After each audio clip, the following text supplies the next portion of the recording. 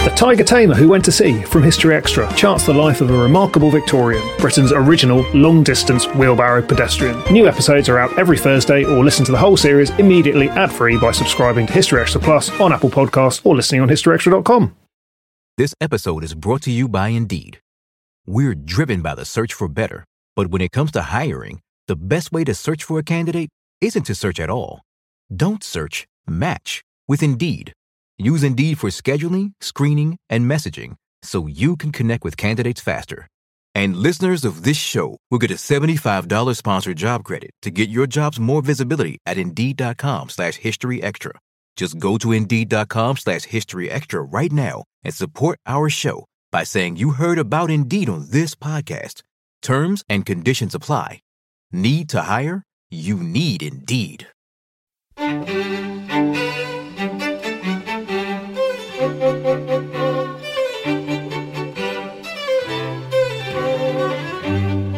Hello and welcome to the History Extra podcast from BBC History Magazine, Britain's best-selling history magazine.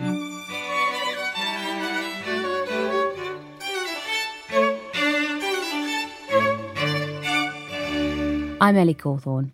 On the 22nd of June 1941, Nazi Germany invaded the Soviet Union. Operation Barbarossa was the largest invasion in history up to that point and represented a colossal gamble for Hitler's regime. The ensuing 6 months saw a titanic, murderous battle between the two totalitarian regimes that would ultimately decide the outcome of the entire war. 80 years on, the events of Barbarossa have been chronicled in a new book by the historian, author and broadcaster Jonathan Dimbleby. And in today's episode, he recounts these dramatic events in conversation with BBC History Magazine editor Rob Attar. The subtitle of your book is How Hitler Lost the War. So is it fair to say, in your view, that these 6 months are the decisive moment of the entire conflict? I think there's no question that when you look at what happened in Operation Barbarossa and see how the situation was by the end of the year, it is inconceivable that Hitler could have prevailed against the Soviet Union. The resources that had been expended by the Wehrmacht were huge. The energy, the manpower, the weaponry, on the one hand.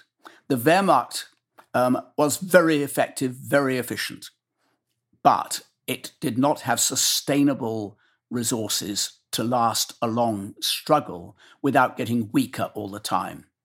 Conversely, the Red Army was very weak at the start, not in terms of numbers, but in terms of efficiency, readiness, and capability. By the end of the year, although it had suffered hugely and disproportionately, far more people, weapons lost, hideous amount of death in the first 6 months. By the end of the year, the Soviet Union relatively was stronger, and that gap between the two was going to grow. Hitler, in my view, and I'm not alone in this, actually lost the war in 1941. After that, it was a terrible, hideous, murderous, attritional conflict. Now, coming back to the origins of Barbarossa, how far back do you think we need to go to begin this story? I mean, can we see the plans for Barbarossa right back in the 1920s when Hitler's writing Mein Kampf, say? I think that I started by thinking, well, I might be able to just go back a little way, go back to the pact between the Soviet Union and Germany, between Stalin and Hitler, which was called the Molotov-Ribbentrop Pact, which was in just before the outbreak of the Second World War. And I found myself going back further and further out of curiosity to understand better. So I think you do have to go back to the First World War. In terms of the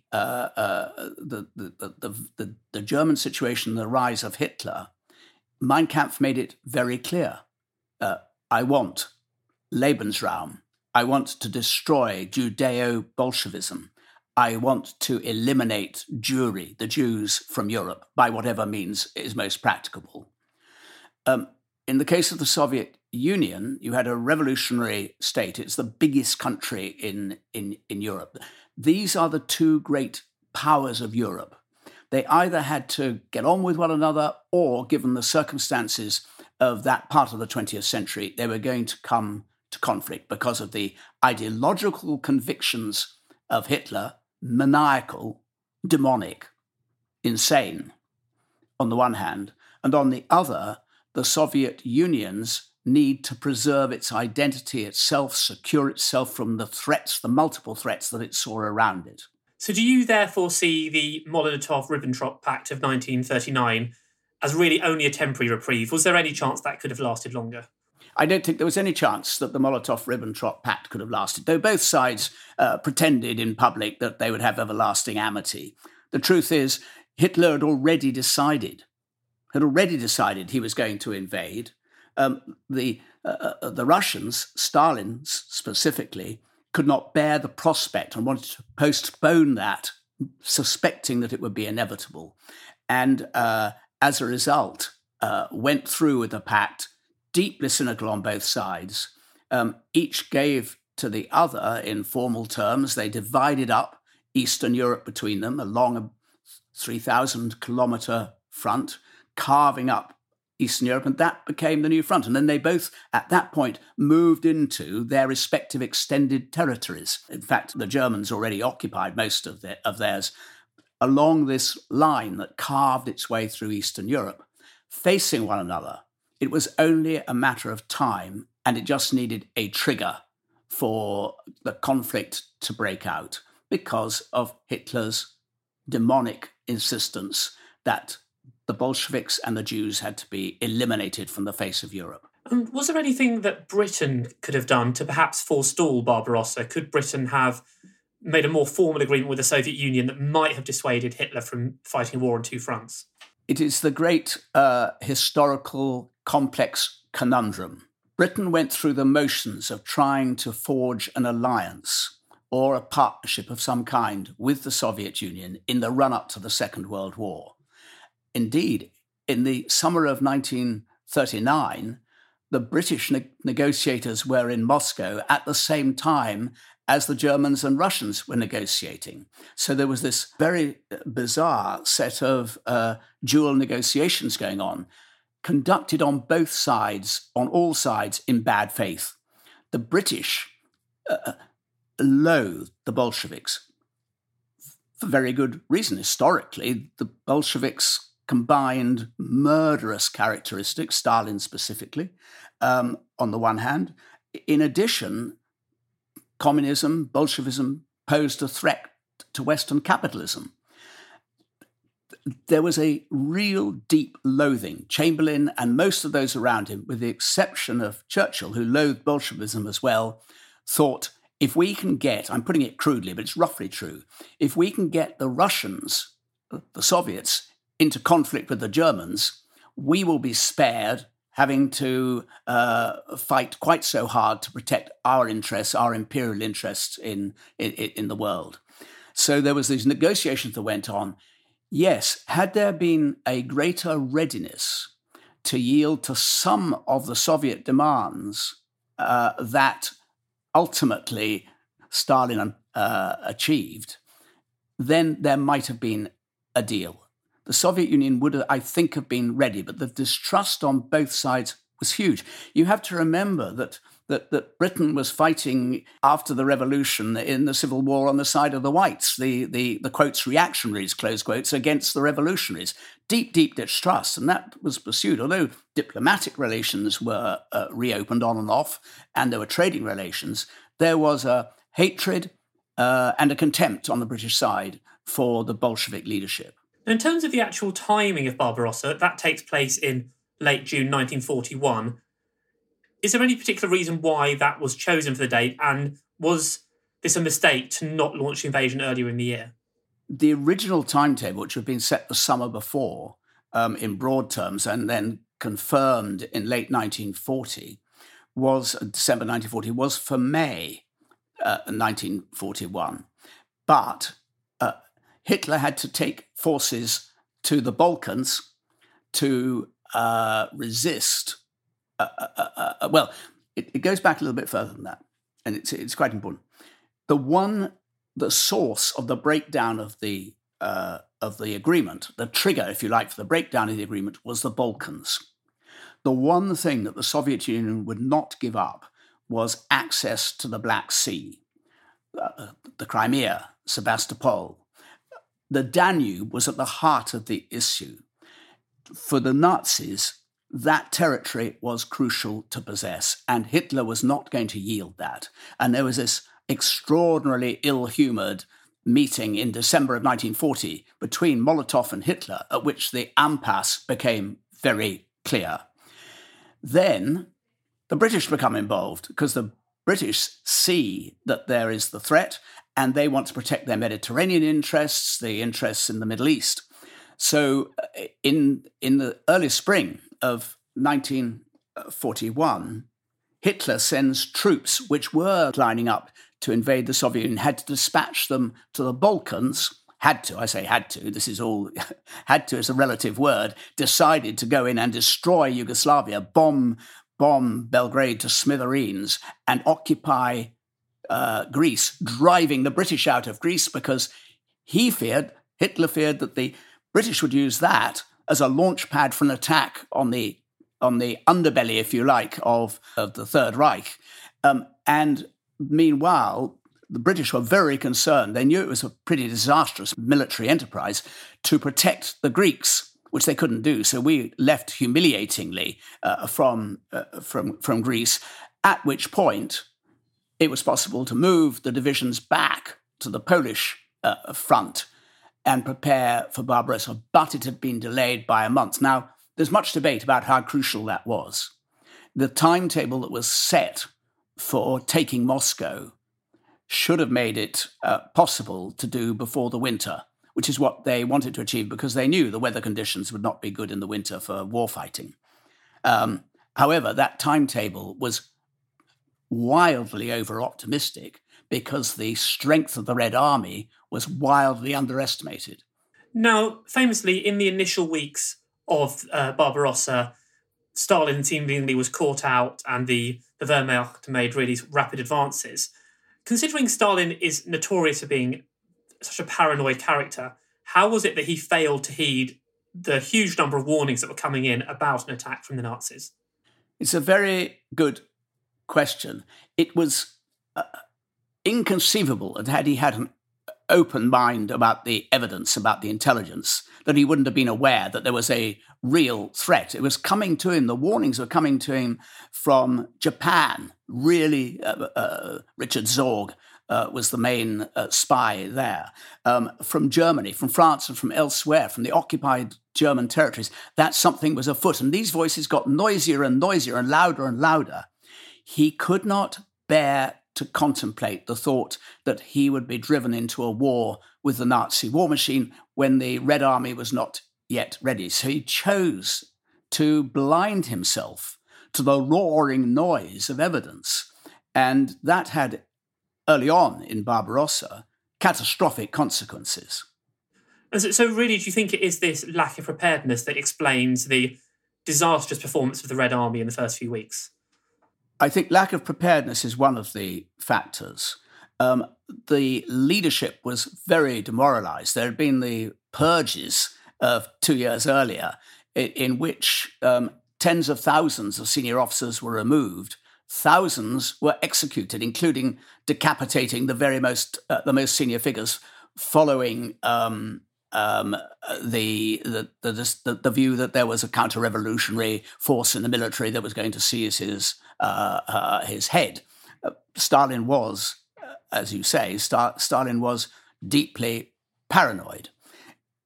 So there was a lack of strong leadership. There was a lack of military strategic organization. The defenses were in a weak position along the border. The troops were ill-trained. A lot of officers did not want to make decisions on their own part. They were an army that was not ready to fight. A lot of the weapons, although huge in number, were in need of repairs. They were broken. They were out of date. There were a lot of weapons coming along, but they weren't yet ready. So you had ill-trained, ill-prepared, demoralized troops in the wrong positions, fighting a highly organized, highly focused, three-pronged attack by 3.3 million Axis men on the battlefield. And that's why the Blitzkrieg that began on the 22nd of June went at such a stunning pace to start with. So despite those initial early advances, at what point do you see things beginning to go slightly awry for the Wehrmacht? You realise that something is wrong quite early. Even in early July, Franz Holder, who was the chief of staff of the army, was worrying about the strength of the Soviet resistance, not their skills, not the quality of their weaponry, but their readiness to stand and fight and not run, as they had presumed would happen. And certainly by August, there was real anxiety.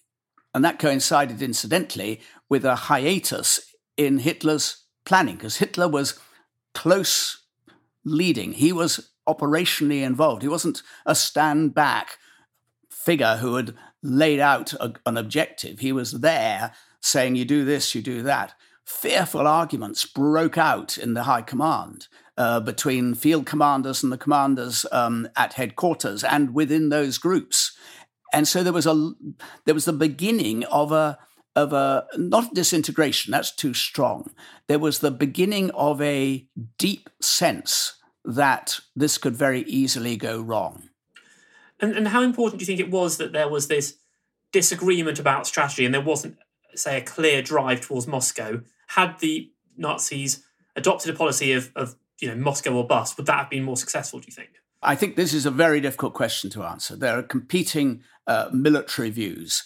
It was a three-pronged attack: Army Group North, Army Group Centre, Army Group South. Army Group North was destined for Leningrad.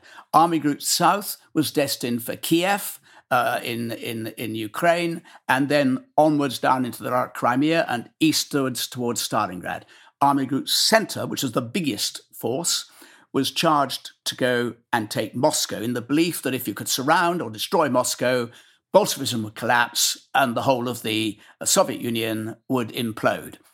However, Hitler was also desperate for resources, the industrial resources around Leningrad, but also the symbolic destruction of the city. In the south, in the area of the Donets, huge industrial activity and vast agricultural reserves and oil. And those demands meant that he was torn. And in August, he could not make up his mind. He talked at one point about two souls wrestling in his breast. I mean, I don't think he had any soul, but that's the phrase he used. Should he go to the south and focus on the south once Leningrad which was quite quickly secured, as it were, besieged, or should they focus on Moscow? The Army Group Centre, led by Bock, was determined, along with the whole of the army leadership, that Moscow should be the objective. I think what cannot really ever be known was, had they focused on Moscow and had they got to Moscow earlier, would they have been able to take Moscow? Possibly. But what would have happened then would have been that the leadership would have just retreated towards the Urals eastwards. There was a lot of territory east of Moscow, vast, much greater than west of Moscow. And then they have been able to prevent Hitler confidently securing the economic resources that would starve the Red Army and the Soviet people of what they needed to survive? I don't make a final judgment about that, because what happened was, what was important was that there was a hiatus, and as a result, days and weeks were lost, which again delayed the advance on Moscow, while the Red Army was beginning to get its act together. Now, ultimately, as we know, the Wehrmacht was stopped outside Moscow. The Soviet Union managed to defend its capital. What do you see as the key reasons for the Nazis' failure to take Moscow? Because it's interesting in your book that you argue perhaps the weather's not as important as we sometimes think it was, that other factors might be more crucial. A lot of the Wehrmacht commanders after the war, who survived, wanted to blame the weather, General Mud, as they called the weather. The weather was atrocious. It was unspeakable conditions, deep, glutinous mud that meant vehicles couldn't move, horses, large numbers of horses, 700,000 horses invaded the Soviet Union, bearing artillery and carts, and men got wet and cold. Then the cold came, the serious cold, -10, -20, -30 plus degrees centigrade. And the German soldiers were totally ill-equipped because it was assumed that the Soviet Union would collapse in weeks. And this was assumed around the world, incidentally. Everyone thought the Soviet Union would collapse. And the Allies said, let's keep them going as long as we can, support them as much as possible, because the longer they fight against the Germans, the weaker the German army will be in facing and threatening the United Kingdom. So the weather was bad, but it was predictably bad. The weather's always bad at that time of year. General Mud is always on the march. And the Red Army had to face the same conditions, but was equipped better to do it. Their weapons didn't freeze up to the same degree that the army's weapons. Artillery wouldn't fire. Tanks wouldn't start. They lit fires under the tanks to get them going. Meanwhile, they were running out of supplies and fuel.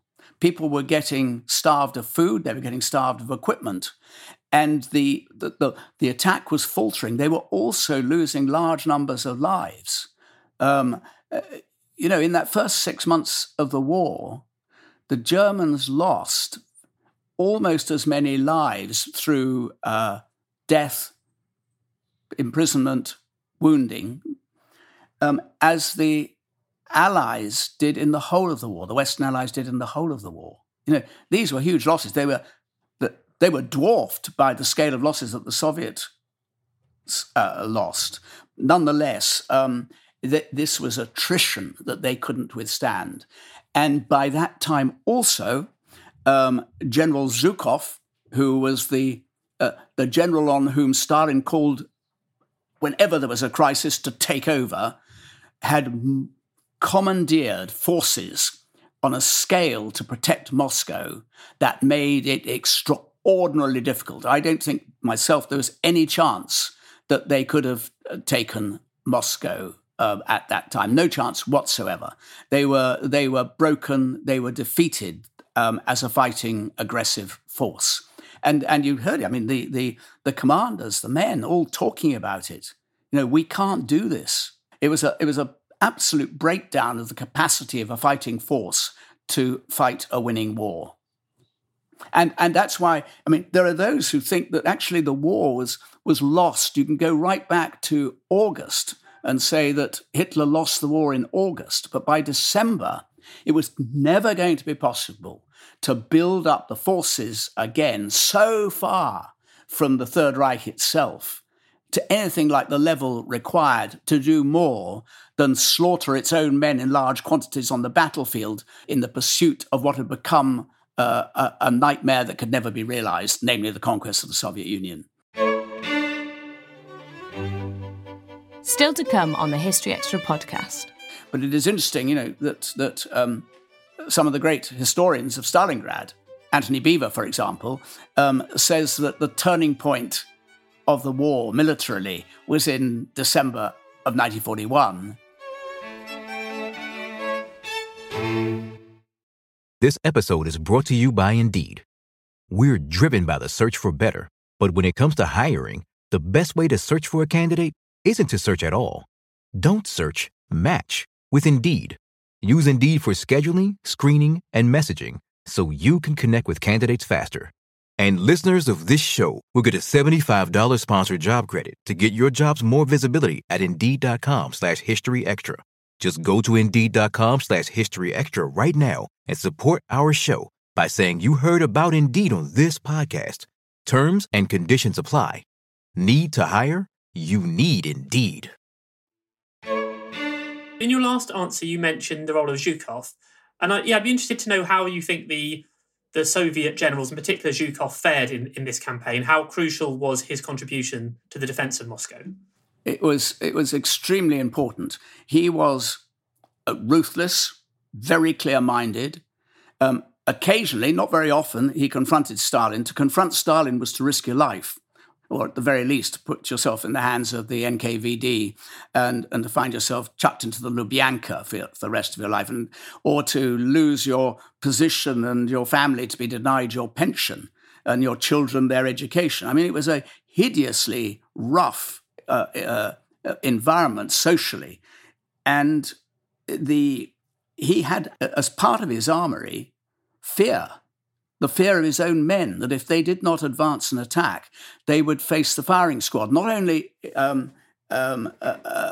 for doing what all soldiers do when it becomes irresistible, retreating, but because they set up blocking groups, which were units within the divisions who stood behind the lines, so that if there was any retreat, they would mow down their own soldiers. They had more and more soldiers. Whenever they lost men, more came. And they came particularly just before the battle for Moscow. They came from the Far East, from Siberia, where they had been facing the Japanese, but by that time they knew the Japanese were not going to attack. The Japanese had other, as it were, fish to fry, because following Pearl Harbor, they had to decide, do we go to the Soviet Union or do we go down and get the oil that we need if we're going to survive from the Dutch East Indies and elsewhere? And they knew that the Japanese were not going to attack, so they could bring huge numbers of men. Zhukov had the capacity to summarize it, he had the leadership skills to organize, to be decisive in a very ruthless fashion. He got things wrong. He had increasing quality of weaponry at his resource, notably very good tanks and much better artillery. The men were better trained, and he had many, many more of them. And by a combination of genuine, deep patriotism, these Nazis are taking our motherland. They've taken our homes. They've taken our farms. They've killed our families. They've destroyed our towns and villages. Very deep and genuine and powerful, combined with the knowledge that if you did not fight, you would either become a prisoner of war, on the one hand, of the Germans, which was a fate as bad and often worse than dying on the battlefield, or you would face the rage and the horror and the death and the insult of being eliminated by your own commanders for the treachery of cowardice. What's your view on Stalin himself during these months? How integral was he to the ultimate defeat of Barbarossa? He is such a complex figure. We know that when he took power, that he was a mass murderer in the 30s. You know, he's a mass murderer, responsible for mass murder, signing off mass murder of anyone who he thought would threaten him, and also for economic reasons. You know, get rid of the kulaks from Ukraine and deport them or kill them. If they have to suffer famine, well, that's okay. We need the resources for the city. And they suffered famine, and very many millions died. He was a man who was deeply paranoid. He also had considerable power of personality, a quiet, charismatic power. People were very loyal to him, very devoted to him, and not only from fear, although fear played a significant part. And he was surrounded by a set of grotesques in lots of ways, as awful in their own way as the acolytes that surrounded Hitler. No, these were murderous people. They went along with these policies of brutal suppression of rights in order to impose Bolshevism and, in fact, state power and the dictatorship of the proletariat, which is really their dictatorship, upon the Soviet people. Yet, he found it almost impossible to believe, once the invasion took place, that it had happened. He became briefly catatonic. He retreated to his dacha, and it was almost as if he feared that he might be removed from power by his henchmen. They were absolutely loyal to him, and then he bounced back. it wasn't he who went on the radio to start with to announce that the invasion had happened. He left that to Molotov, who was known as Old Stone Ass because he was a very tough negotiator, and also said that Stalin kicked his ass a great deal, so it became stone-like. And Molotov took the shock of his listeners on these loudspeakers, said, the invasion has happened. When he did go public, Stalin wonderfully, brilliantly rallied the nation. Whatever people's views were of him, whether they were deeply opposed in private or whether they were devotees who saw him just as an awesome figure in the distance, he had a great effect by appealing not to communism, not to socialism, not to the party, not to any ideological vision, but to the nation that had produced Tolstoy and Tchaikovsky, the nation that had great writers and poets, and it was the Russian nation, our land. And he called people friends. It's hard to exaggerate how powerful this was psychologically for the Soviet people, although many of them still thought we're going to go to our doom. So he then took command and he made dreadful errors. But the one thing he did do was to pick, he kept getting rid of people, but he picked Zhukov and one or two others and gave them the authority. He would sometimes dismiss them. He would sometimes contradict them. He would sometimes insist on enterprises that were self-defeating, that they knew were self-defeating. He made terrible errors, but he took command. So he was a powerful, powerful figure of what was a fight back. Something that comes through really strongly in your book is the savagery of the fighting on the Eastern Front, which is definitely more extreme than in several other theatres of the Second World War. What do you think explains that? Is that purely down to the mutual loathing of these two regimes? It was incomparably more terrible than anything that happened anywhere on the Western Front at any point in the war. This was a war of barbaric proportions. There were murders on and off the battlefield, dismemberments. When I was reading the detail of people's experiences on both sides, people's accounts of what happened in which they participated, I recoiled in horror at it. And I've read quite a lot one way or another. It is so unspeakably terrible. Mass punishments, individual torture. And it sprang, I think, on the German side because they'd been taught in significant measure to regard the Slavic people as well as the Jews as being subhuman. This had been drilled into them for a long time. And they came to believe that they weren't, you just had to read their diaries and letters, which I use in the book extensively, to see that they regarded them as subhuman, not belonging properly to the human species. And because they were more like animals, in inverted commas, because that's how they were described by their own commanders, they were perfectly happy to violate anything that would constitute rules of warfare. There were Geneva Conventions totally violated. That was on the German side. There were some who recoiled from it, some soldiers who recoiled from the horror of it. But if you think that the commanders presided over this, people who had belonged to the proud Prussian tradition of the German military, they had been infected by this virus of contempt as well. On the Soviet side, there was a hatred for the invader, which grew and grew. And that was stoked up by the media that there was, by articles, by broadcasts, the Nazi beast, the fascist beast, the rats. They were encouraged to kill, kill, and kill. And they killed because there was no other option from their point of view if they were going to get rid of this invader. But they also committed appalling atrocities, not, I think, on the same scale as the Nazis by any means, because they were on the retreat for most of Barbarossa. But they did some pretty hideous things when they were able to get hold of a group of German soldiers. It was as hideous, as unspeakable, as barbaric, as brutal as any conflagration between two peoples en masse in war could ever be imagined on a scale that has never been, will never be, one prays, repeated in history. And as you alluded to in that last answer, Barbarossa sees mass killings of Jews as the Wehrmacht advances.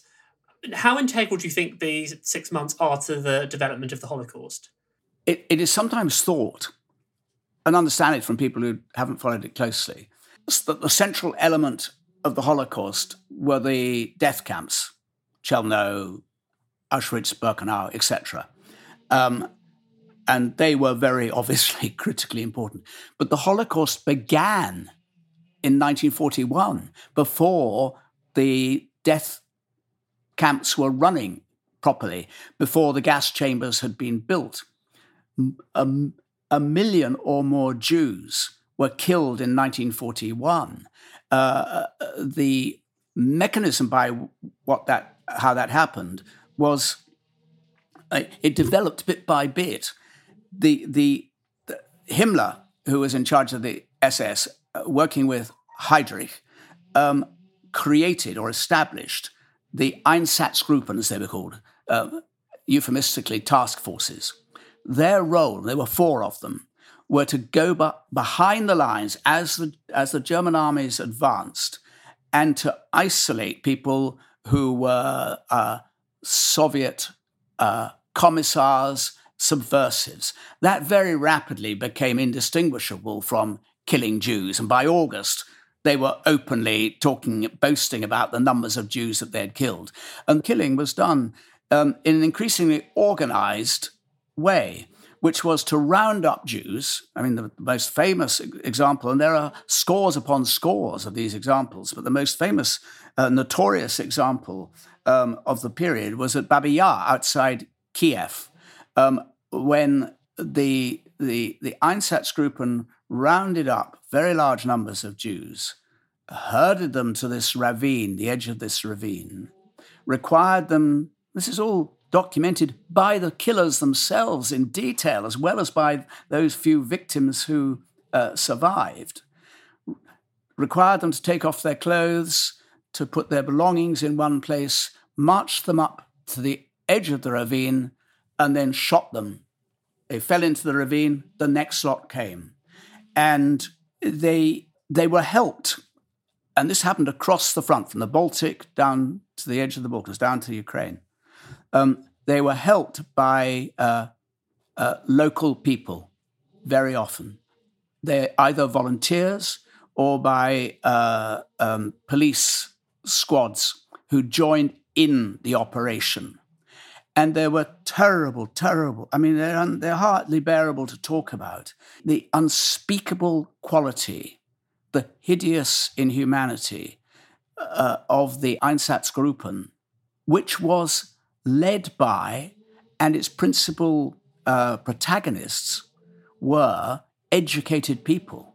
These were not drunks hauled off the street or drug addicts who had no mental capacity that would allow you to judge them. These were educated people. They were people who had been doctors, who had been all through university, who were civil servants, who volunteered for this task. You know, the depravity was beyond imagination. And some of them became very ill as a result of it, as it happens. You know, they had to cope with the consequences of their own criminality. They had, they drowned themselves in alcohol. They turned to drugs, and that became a real problem for the command. And very importantly, the Wehrmacht High Command historically tried to dissociate itself from any of this. They pretended after the war that they did not know about it. Not only did they know about it, it would have been impossible for them not to know about it. It was on such a scale. And they were complicit, if not actually participating themselves, in the killing grounds that the Einsatzgruppen occupied. And so you have, as I say, a million or more Jews killed in 1941 by the Einsatzgruppen. For those who weren't killed but were captured on the battlefield, what kind of conditions did they face at the hands of the opposing regimes?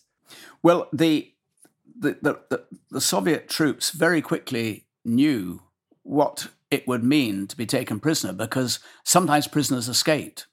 They would be taken back in huge columns, hundreds of thousands of men captured after encirclements at key salients, right back into Poland and sometimes beyond.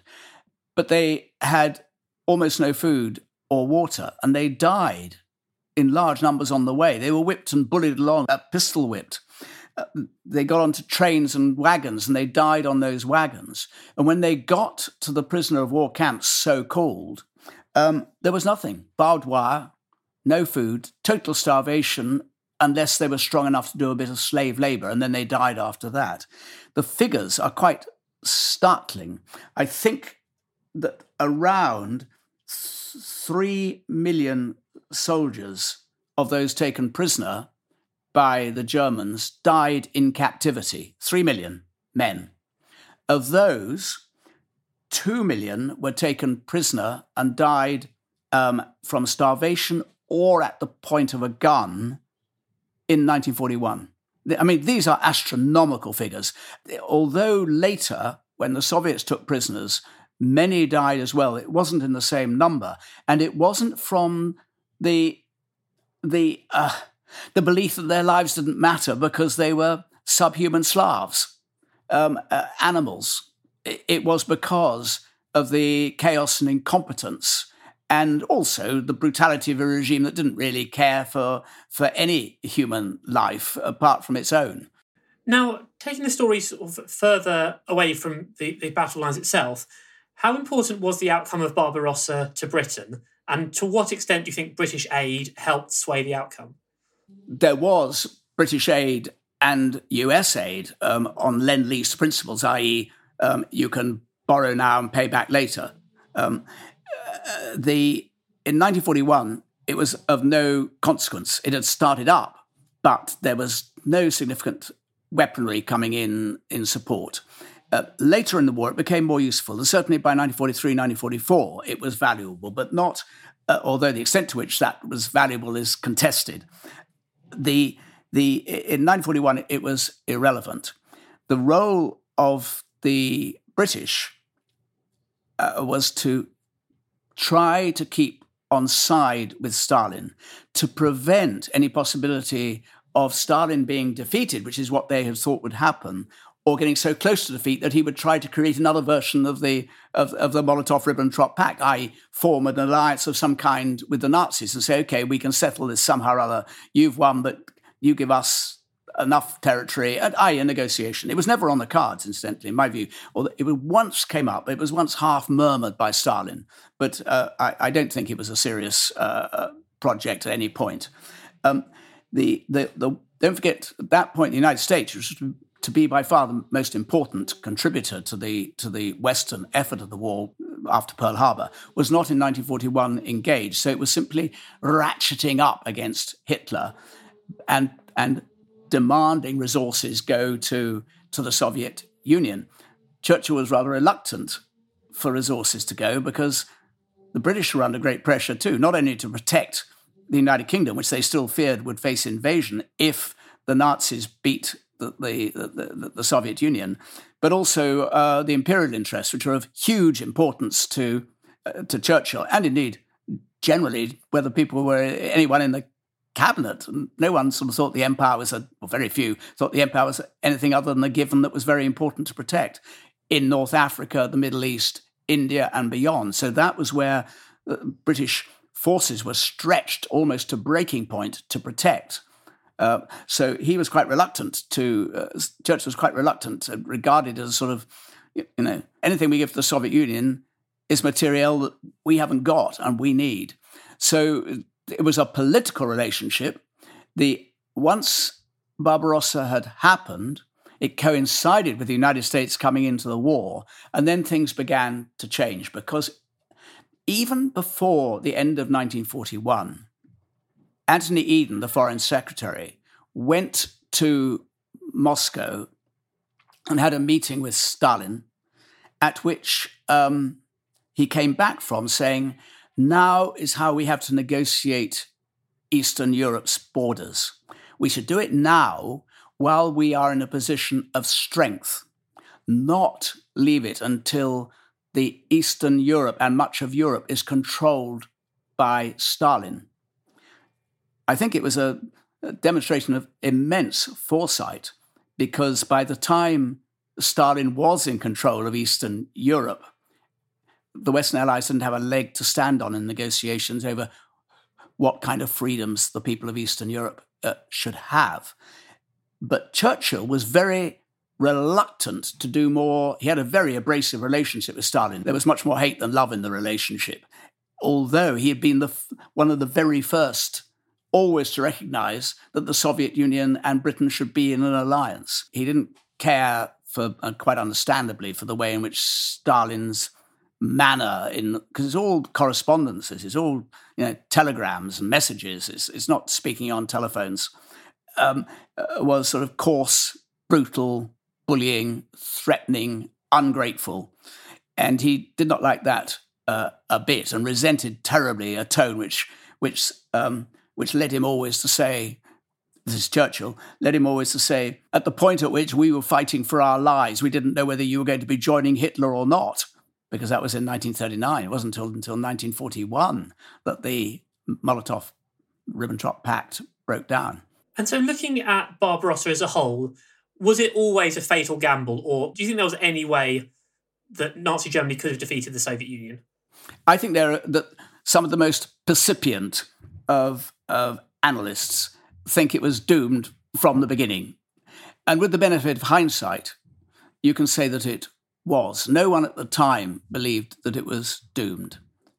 The German generals were uneasy about it because they were uneasy about the possibility of fighting on two fronts, on the Western Front and on the Eastern Front, because of their resources. If they'd looked carefully at their economic resources, the economic potential, the fact that the economy was declining and not expanding, that even though when Speer came in to take charge of the armaments ministry in early 1942, he expanded output, it was expanding more slowly than the Soviet output. Now, we didn't know that was going to be the case then, so you can't be unequivocal and say, yes, it was doomed. I do think, I say that there was no doubt that by the end of the year it was doomed, and therefore Hitler was doomed by then, and Hitler was beaten and broken by the Soviet Union, and that the Western Allies played a secondary supportive role in that. And I think that historical proposition is very difficult to overturn. You could say that actually it was at Stalingrad, but it is interesting, that some of the great historians of Stalingrad, Anthony Beevor, for example, says that the turning point of the war militarily was in December of 1941. The psychological turning point was in 1943 with the fall of the Wehrmacht's attempt to take Stalingrad. That was Jonathan Dimbleby. Barbarossa, How Hitler Lost the War, was published a few days ago by Viking. And you can read a version of this interview in the May issue of BBC History magazine, which is on sale now and also includes pieces on the Peasants' Revolt, Napoleon and the history of slimming clubs. Thanks for listening. This podcast was produced by Ben Hewitt, Jack Bateman and Brittany Colley. Join us tomorrow for the first episode in our new series on Britain's greatest prime ministers.